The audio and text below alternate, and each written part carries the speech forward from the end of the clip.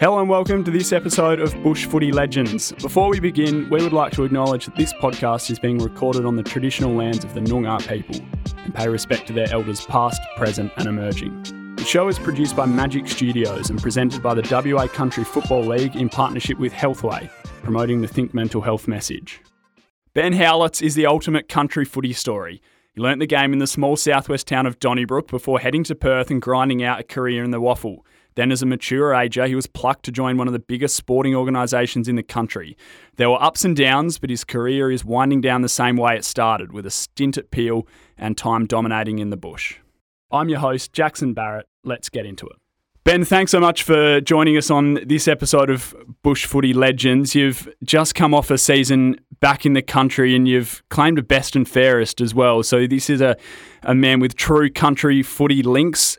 End of the season, how's sort of the off-season treating you after a year of country footy? Does it differ to a waffle or an AFL off-season? I'm sure it's a little bit more casual this period. Yeah, definitely a lot more casual. I couldn't attend the fairest and best nights. I was actually at a wedding, so a lot more casual this time of year for me. Just sort of kick back, more family time for me. And a little bit of recovery. I've just come fresh off a pec tendon surgery, so I'm about 7 weeks post of that. So, still recovering a bit. So back in Donnybrook this year, which is obviously where you've grown up, what did it mean to come back to country footy and to the Dons this year? Yeah, it was an interesting decision. Early days, I wasn't too keen on playing early days. Once I retired at Peel, I was pretty content and just sort of living my life and spending a bit more time around the family. But obviously once we moved back down and got a bit more settled in the country and got our house, obviously got the knocks on the door from a few clubs sort of wanting me to play on. But it took me a little while to make my decision and wasn't too keen early days. But I think it's sort of ingrained in the blood, I guess. And I guess you always want to play and be around the football community, and I've always got pretty strong family ties to the Donnybrook Footy Club, so I wanted to continue with them, and had a really enjoyable year. Did you sort of give any serious weight to any other offers, or was it always going to be Donnybrook if you'd made the decision to play again? Yeah, and I was talking with a few clubs. There was a lot of my sort of Peel mates playing at a few other different clubs, so that's one of the reasons you play footy, I guess, is you want to play with your mates. So, I did seriously consider looking at a few other clubs, just purely to play with some friends. But being a family person and being around Donnybrook, definitely made it more attractive. And obviously got some family traditions there, and obviously my brother and my father and granddad have all played there, and cousins and whatnot. So strong family ties, being close to the club, definitely made my decision a lot easier. Mate, how did it all start growing up in Donnybrook? It's obviously a family affair, football for you guys, but it's a town thing as well. I remember going to, must have been 2018 on their flag run. There was a game in Donnybrook where there were more people at VC Mitchell Park than the registered population of the town. It's a footy mad place. Is that sort of how you came to grow into the sport as a youngster?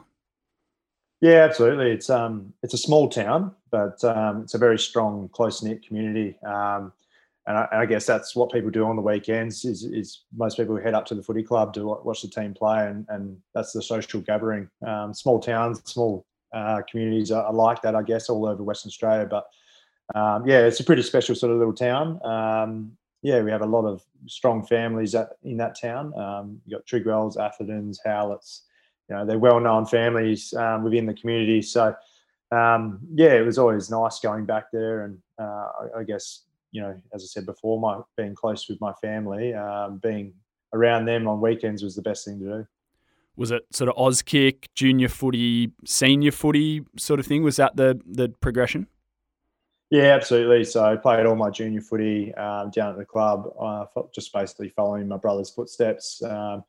And then obviously you sort of, as you progress, a few sort of development squads. Early days it was with East Perth because that's who Donnybrook was aligned to. So for a while there I thought I was going to be playing with East Perth in my later waffle career, but didn't work out that way. The zones changed and we ended up playing with Peel. yeah, it could have been more happier. Really, made some really lifelong friends playing at Peel Thunder, and still, yeah, loved going back there and watching them play, and was pretty envious of them this year when they made the finals. How was the sort of taking the leap and heading up to Peel? It was a pretty strong Colts side at the time, premiers in 05 and 06. Was it a tough assignment sort of breaking into that side as a youngster from the country, which is always difficult in itself, or did you settle in pretty nicely? Yeah, absolutely. I think 2005 is when I headed up. Played a couple of games in 04 as an underage Colt. And I found that great, like playing with the likes of Hayden Ballantyne and Brock O'Brien, guys that went on to play AFL themselves. Looking up to those guys and trying to test yourself against the best, I guess. It was obviously great fun. But 05 headed up there to have a real proper crack, and really enjoyed my time. We had a really amazing side, to be honest. Had 7 or 8 guys that ended up getting drafted out of that 05 side. I think they won it in the 04 as well. So if I had been there a year before, might have ended up with 2 flags. But I really enjoyed it. When the state guys went away in 05, like Scott Gumbleton and said Hayden Ballantyne, a few others, really tested us out as a team. And unfortunately, I was there and being able to step up and get a bit more midfield time, which was great. And then, as I said, went on to win the 2005 flag, which was unbelievable. Was there travel involved in that for you, or had you made the decision to relocate at that point? No, lots of travel. Your parents are a big part of your football career at that age. So, mum and dad obviously helped out a fair bit, drive me to and from Perth. Still remember the 5 a.m. wake-ups to get to Joondalup by, 8:30 in the morning. So, big days, but well worth it in the end. You mentioned Scott Gumbleton in there, unique in the fact that you ended up at Essendon as well. Was there a bit of a connection there, given that you've shared that similar path? Yeah, absolutely. Gumby and I are great mates, and still to this day. I'm not sure about the connection, whether he was having a few talks to Dodoro behind closed doors, but it was wonderful to end up in the same spot as Gumby. Absolutely talented junior. Colts level was just unreal. Like, it was just a shame that, once he got to AFL level, he had so many injuries because he could have been anything really. So, absolutely stoked to end up at the same club as him. I think sort of eras of dominance like that at Peel are so rare in Colts footy because they almost defy what Colts footy is about, with new talent moving through and guys moving on and stuff like that. So that era at Peel must have been really, really special. Was it a lucky time where they were aligned to areas that were producing heaps of talent, or was it a talent management thing within Peel, do you think? How do you sort of reflect on dominating a competition that's essentially designed not to be dominated?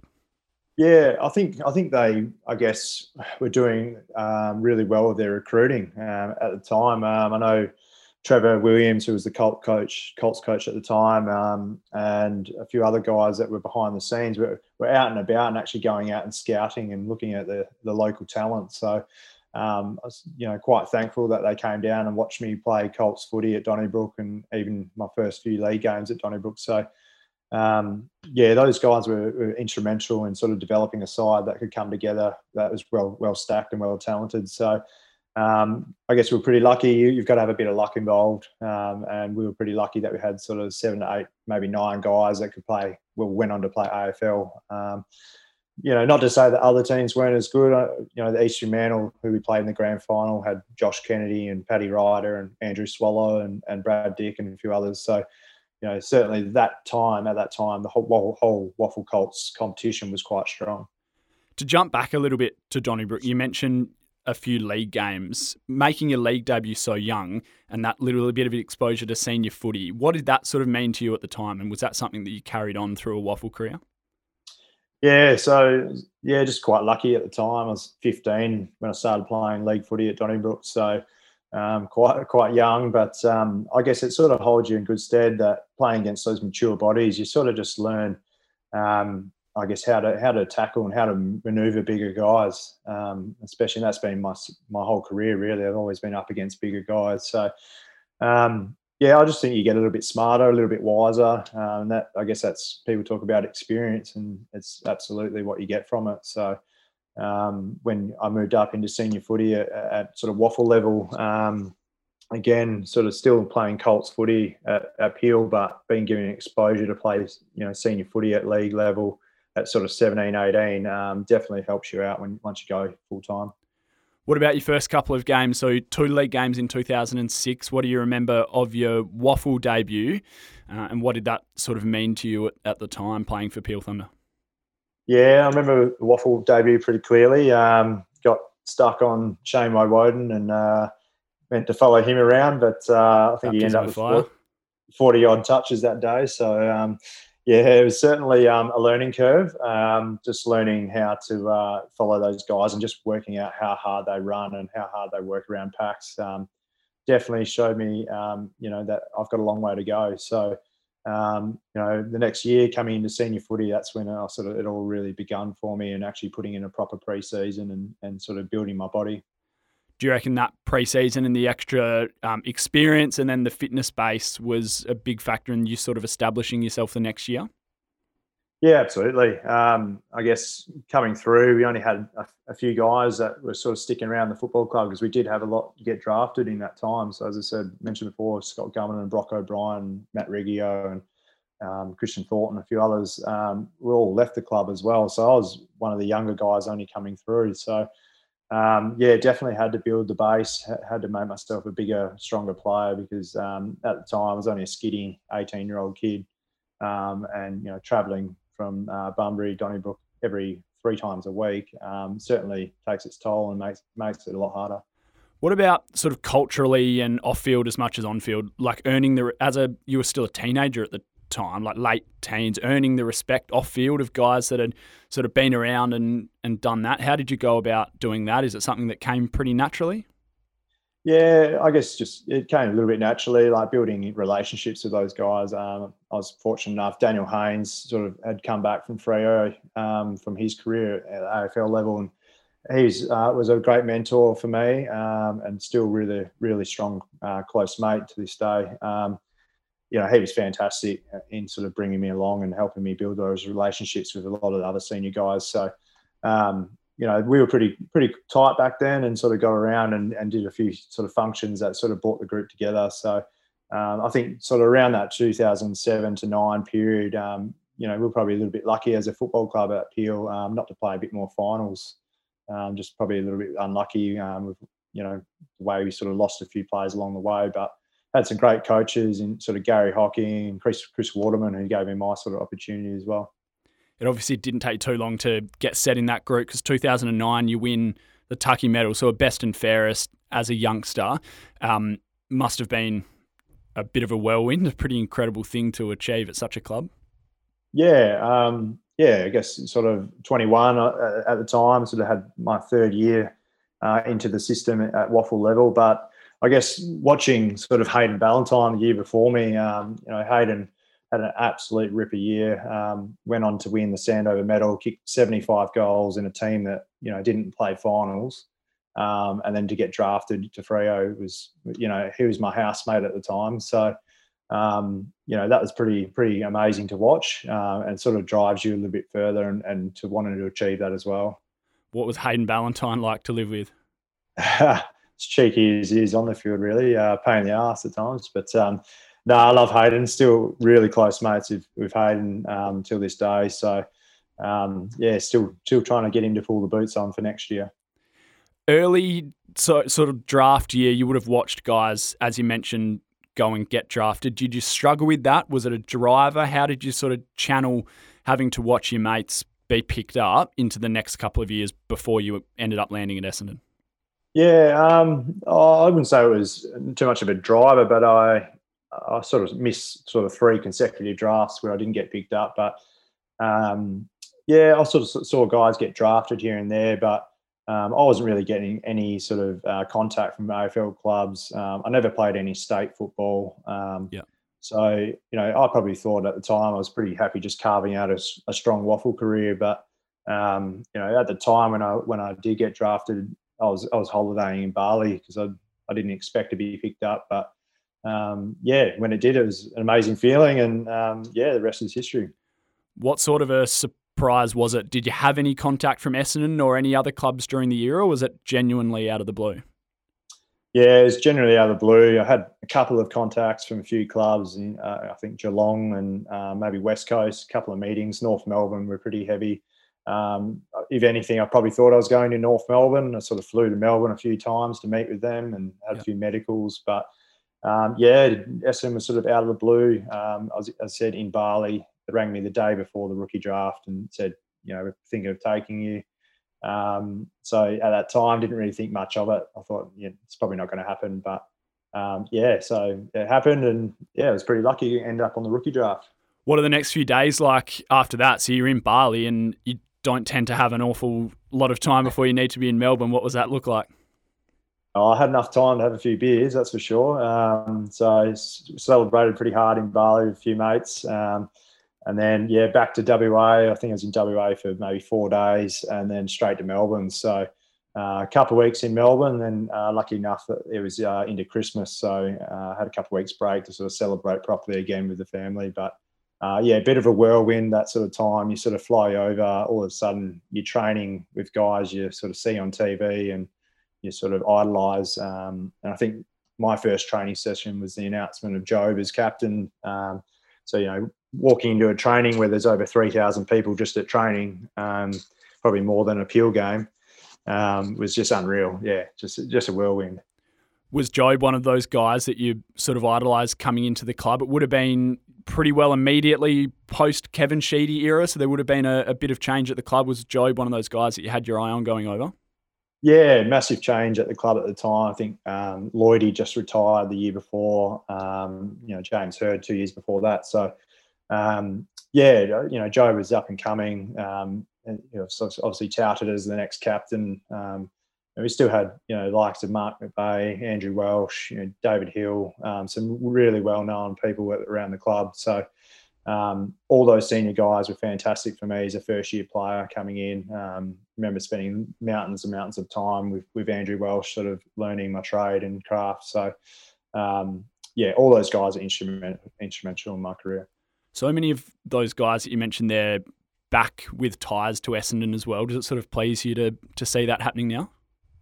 Yeah, absolutely. They're just quality people, and that's all you want for the football club. I don't really follow AFL footy too closely anymore. I barely watch any games, but you still sort of keep contact with your club and some of the guys that are still there, and you want what's best for them, really. So to see guys like Andrew Welsh and that heading back to the club, it's great to see because they're quality people, and they want what's best for the club. So. Hopefully they get a bit more success in the next few years because, it's been a long time coming. What sort of a ride is it from going pick 30 in the rookie draft, and then we spoke about coming into training and it's this massive organisation, to then making your debut and sort of establishing yourself as a starter? Yeah, it's pretty scary. Even the first few trainings, and you hear it a lot from a lot of draftees. You just have a lot of jitters and. Just when you're kicking the ball to a superstar of the game like Jobe, you tend to get the jitters a little bit. So you miss kick it and you don't look probably as good as what you should at that level. But at that time it just happened so quickly. As I said, pick 30 in the rookie draft. We started playing sort of practice matches in February. I remember being really disappointed, missing out on the first practice match. So all the boys flew to WA to play West Coast in a pre-season game. All the first years except for me. And they all played, and I played in I think a VFL scratch match with guys who were sort of playing local footy at the time, trying to come up to VFL. So, I was pretty disappointed at that. But then the following week, sort of got a game against Melbourne at Optus Stadium, I think, and played the last quarter of the game and managed to get a few kicks, which then led to a full game the following week and then an elevation the week after. So happened pretty quick after, getting drafted in December. Do you remember being told you'd make your AFL debut? Yeah, absolutely. Yeah, it was, we had a premiership reunion dinner at the MCG with all the ex-stars, Terry Danaher, Bomber Thompson, all the ex, stars of the Essendon Football Club. And then Matthew Knights walked the entire squad out onto the MCG in the middle of the Oval, and announced that I was playing on the Friday night of round one. So, yeah, it was just an amazing feeling in front of all your teammates as well. So, yeah, still I'll never forget that moment. And on the MCG, that must be sort of completely unique. It's not in the coach's office or anything. It's literally on the middle of the MCG. Yeah, don't say it wouldn't happen too much these days, but yeah, completely out of the blue. Just blew my mind. Yeah. Not many people can say that they've played for one of the MCG tenants. What does that place sort of hold for you, having been at Essendon and being able to play in front of such massive crowds and such passionate supporter bases as well at the MCG? Yeah, it's unreal. It's hard to explain. Like, a lot of people ask, what's it like playing in front of a big 90,000 people crowd, but it is really hard to explain. It's just surreal, and I guess you sort of feel that in the atmosphere as a spectator as well. It's just as much for the players as it is for the spectators. So it's nerve-wracking, it's exciting, but you wouldn't want it any other way. It's just unreal. You want to be playing those big games, and we were lucky as Essendon to be fortunate enough to have a few of them. So yeah, really, really enjoyed my time playing those big games. So obviously a couple of years down the track at Essendon, and James Hird has taken over, great of the club, coming back, and then we had the saga with the supplement ban. You spent time out of the game. How do you sort of reflect on that period of your footy career? How does it sit with you now? How did it sit with you then? And has that sort of changed at all? No, it hasn't changed at all. It was tough going. Like, not going to lie, it was tough going for everyone. But we sort of, as a group, that group, I guess, and it's spoken about so often, but that group is really tight. And I can pick up the phone tomorrow and speak with any one of those guys, and I know they'll pick up, and we'll have a chat, and nothing's changed. Yep. So it did bond a group pretty tight together, because what we went through was not the normal, and it was definitely difficult times at that time. So definitely sent a few guys probably had harder times than each other, but I certainly at that time I got away, I studied, I did what I could to sort of take my mind off it, but at the same time was still training in the background, wanting to reignite my career, and made sure when I came back that I could put my best foot forward.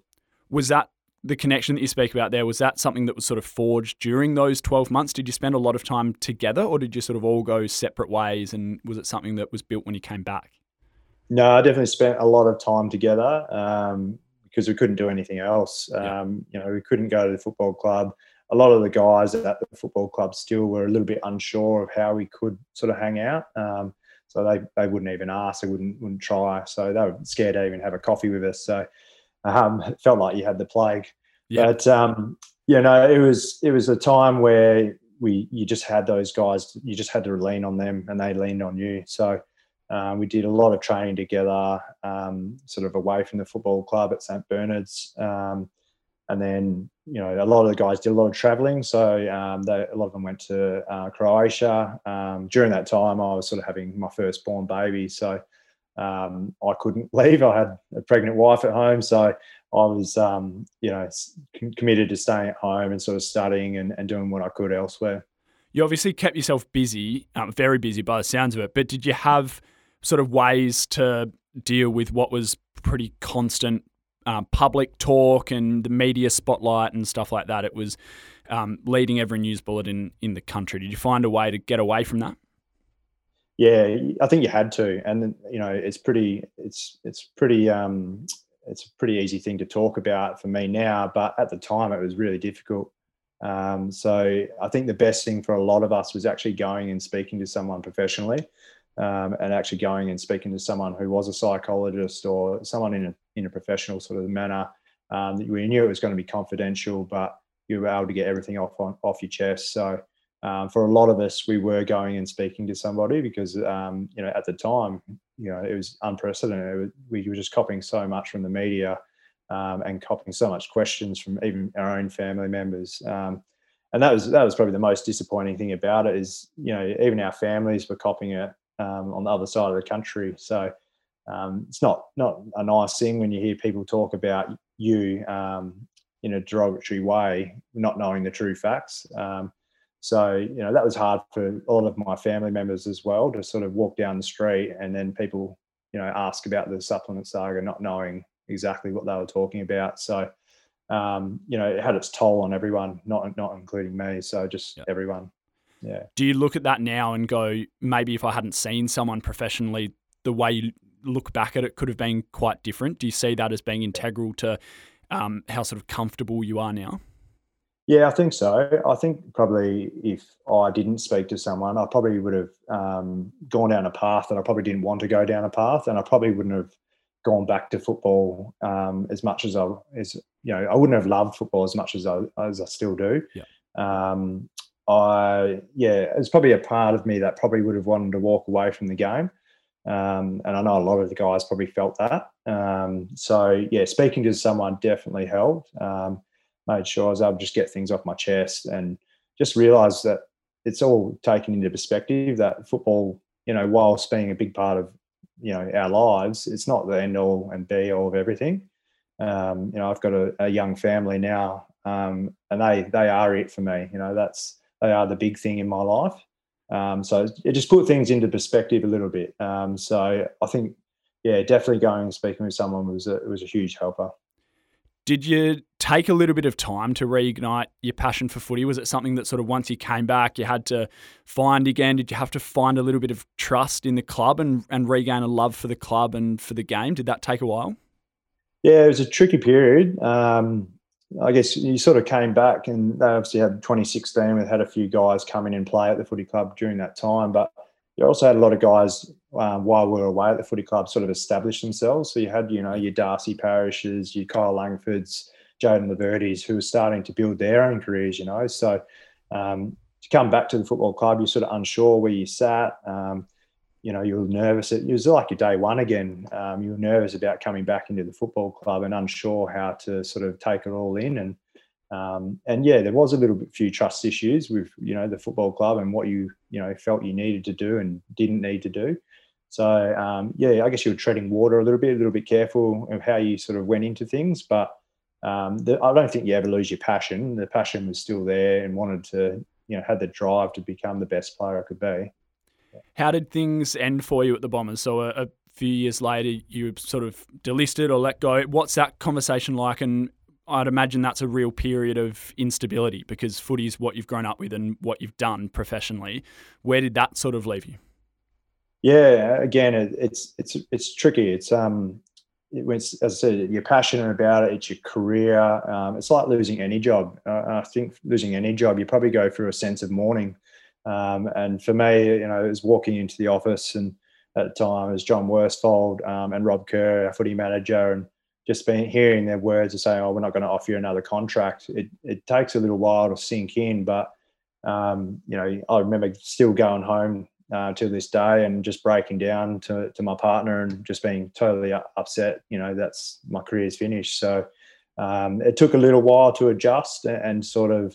Obviously, the next period is, you got your fingers crossed, hopeful to get to another football club. But for me, that didn't happen. But I think the thing that got me excited was the next period of my life was, all right, now I've got my family. Okay, we could possibly move back to WA. All these possibilities sort of opened up as well. So there's also a sense of relief in there as well, not knowing or not sort of going, oh, okay, now I'm going to have to put my body through immense pain again for a pre-season. I've got my life to live. So there's a little sense of relief as well. Was it a live possibility once you were delisted that you might end up at another club? Were there sort of ongoing talks around that? Yeah, I mean, my manager at the time was trying his best, basically to get to any football club he could. There's definitely a few chats there. Thought there was a few doors that might sort of open up, being in sort of a Brisbane or a Gold Coast, even West Coast and Freo at the time. But it wasn't to be, it's ended up, getting delisted in that October period, which means you've got 3 months to sort of sort your life out basically and get yourself ready for the next year, because not a lot of jobs open up once January hits. So you basically had to get your life in order pretty quick. So for us, it was October delisted, November trying to work out what we're doing. All right, December we're moving back to WA, and it was basically get in the car and drive across. Was moving back to WA something that you'd considered all along, or was it just a product of circumstance, or had you always sort of been like, I'm in Melbourne to do a job and I'll be back? Yeah, I always knew I'd come back to WA one day. I loved my time in Melbourne, and there was a period where I was like, I don't want to leave. And I think around once I got delisted, there was a couple of chats around, possibly doing an ongoing role within the Essendon Footy Club as well. But however, just having a young family, having our firstborn, we were pretty keen to get back around family as well. So, there was sort of two sort of strings pulling there. But I guess, being closer to family is more important for my partner and I. Where did playing for Peel come into that planning? Yeah, so I spoke to Peel pretty early. And, I'm pretty a loyal sort of person. I love playing for the clubs I grew up with. So, I guess speaking with them, they were pretty keen to get me back. They were pretty keen to help me out with my studies as well, finish off my teaching degree, and help me out living wise as well. So they're pretty helpful in sort of getting me back across. Obviously, driving across Australia, I didn't get a chance to pack up the house or anything like that. So, they got the removalists sorted for me from the other side of the country, and basically got it all packed up and then basically move into WA. So, I'll be forever grateful for what they did in getting me back as well.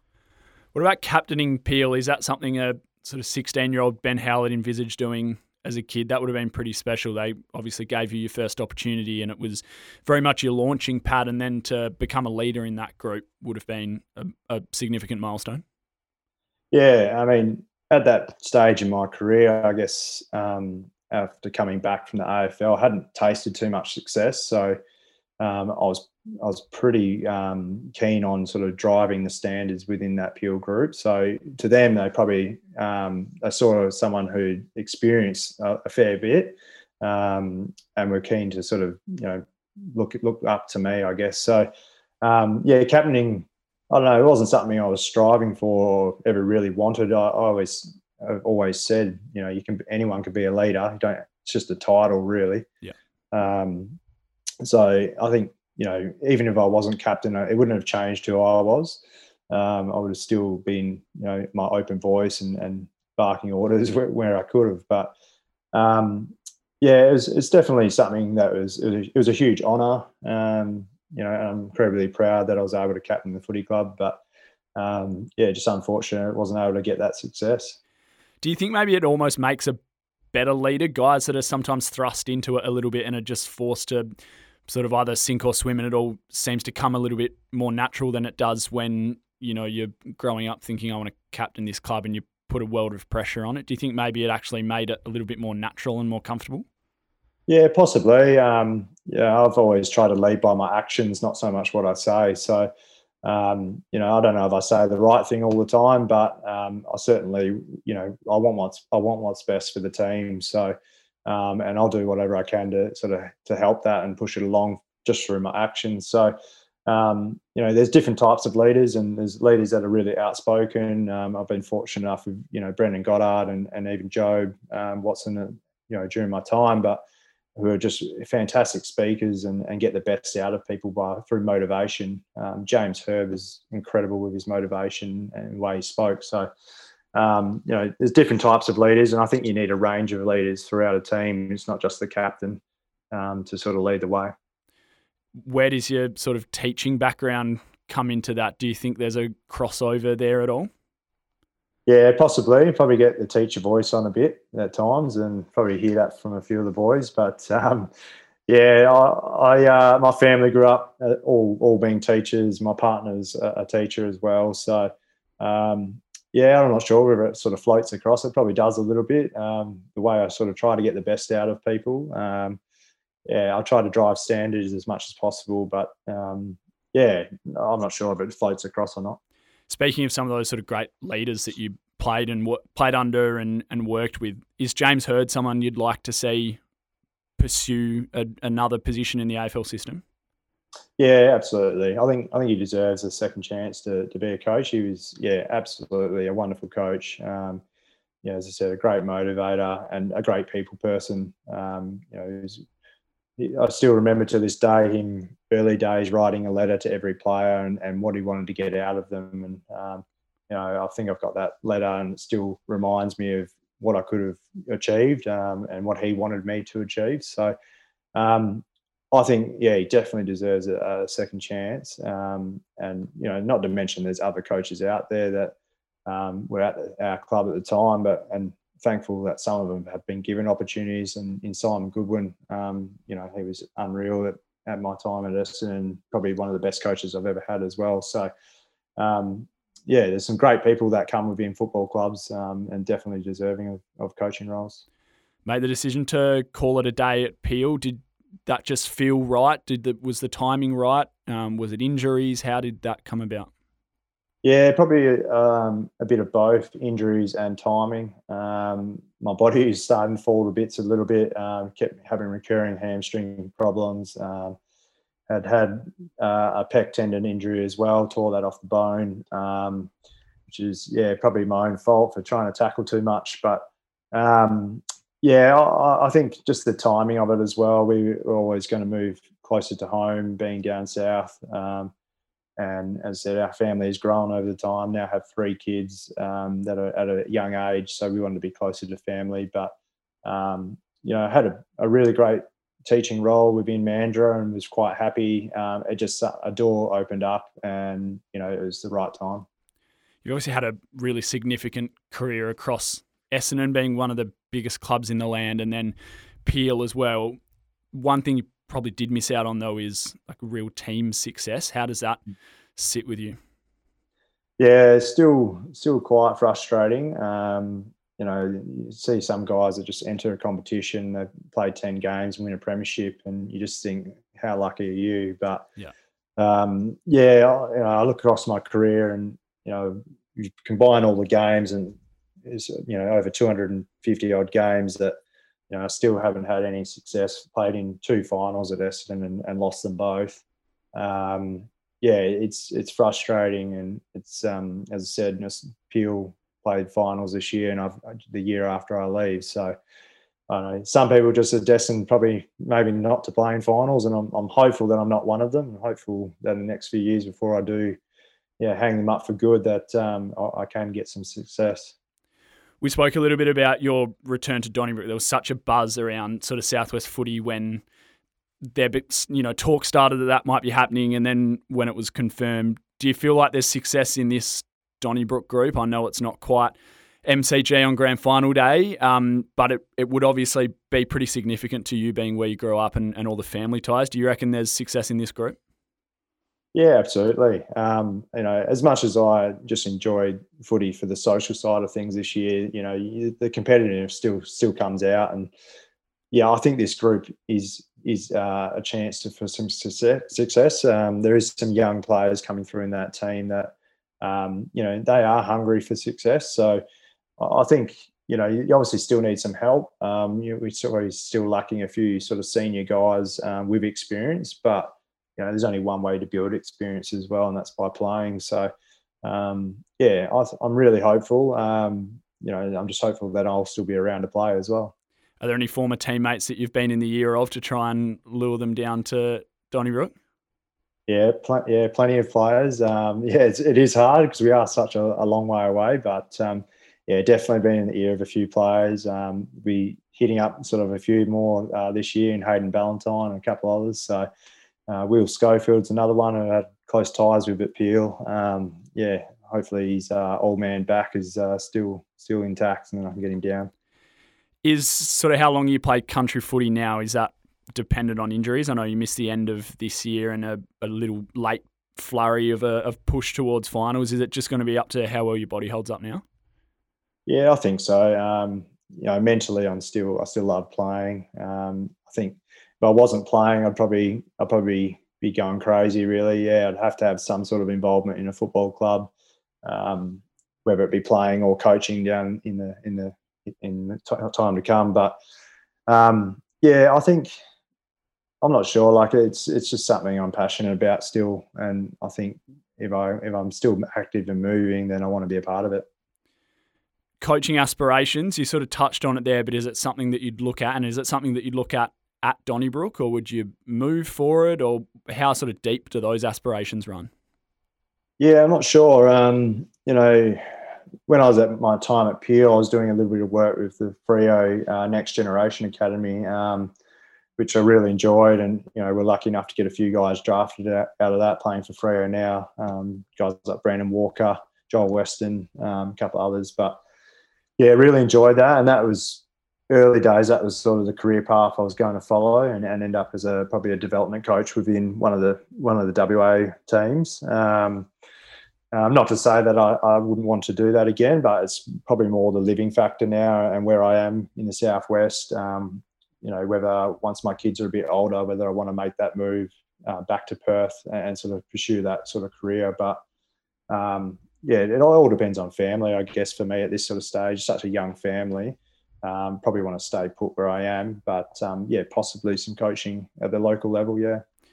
Ben, thank you so much for joining us. It's been such an awesome country footy story, coming from Donnybrook and then working your way through and finding your way back is exactly what country footy clubs want to foster. And I know everyone at Donnybrook is thrilled to have you back, and it's awesome to have guys like you in country footy. So thank you so much for joining us, and all the best for what's next.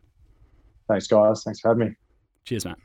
Thanks for listening to this episode of Bush Footy Legends. If you enjoyed the show, make sure you like, follow and share it with your mates. Make sure you check in on them while you're there. For tips and advice on how to look after yourself, your family and your mates, visit thinkmentalhealthwa.com.au. Get in touch with us through our Instagram page at WA Country Football, or if you want to suggest a guest, email us at wafc.com.au. If you're after more, stay tuned. We'll have an episode dropping every week.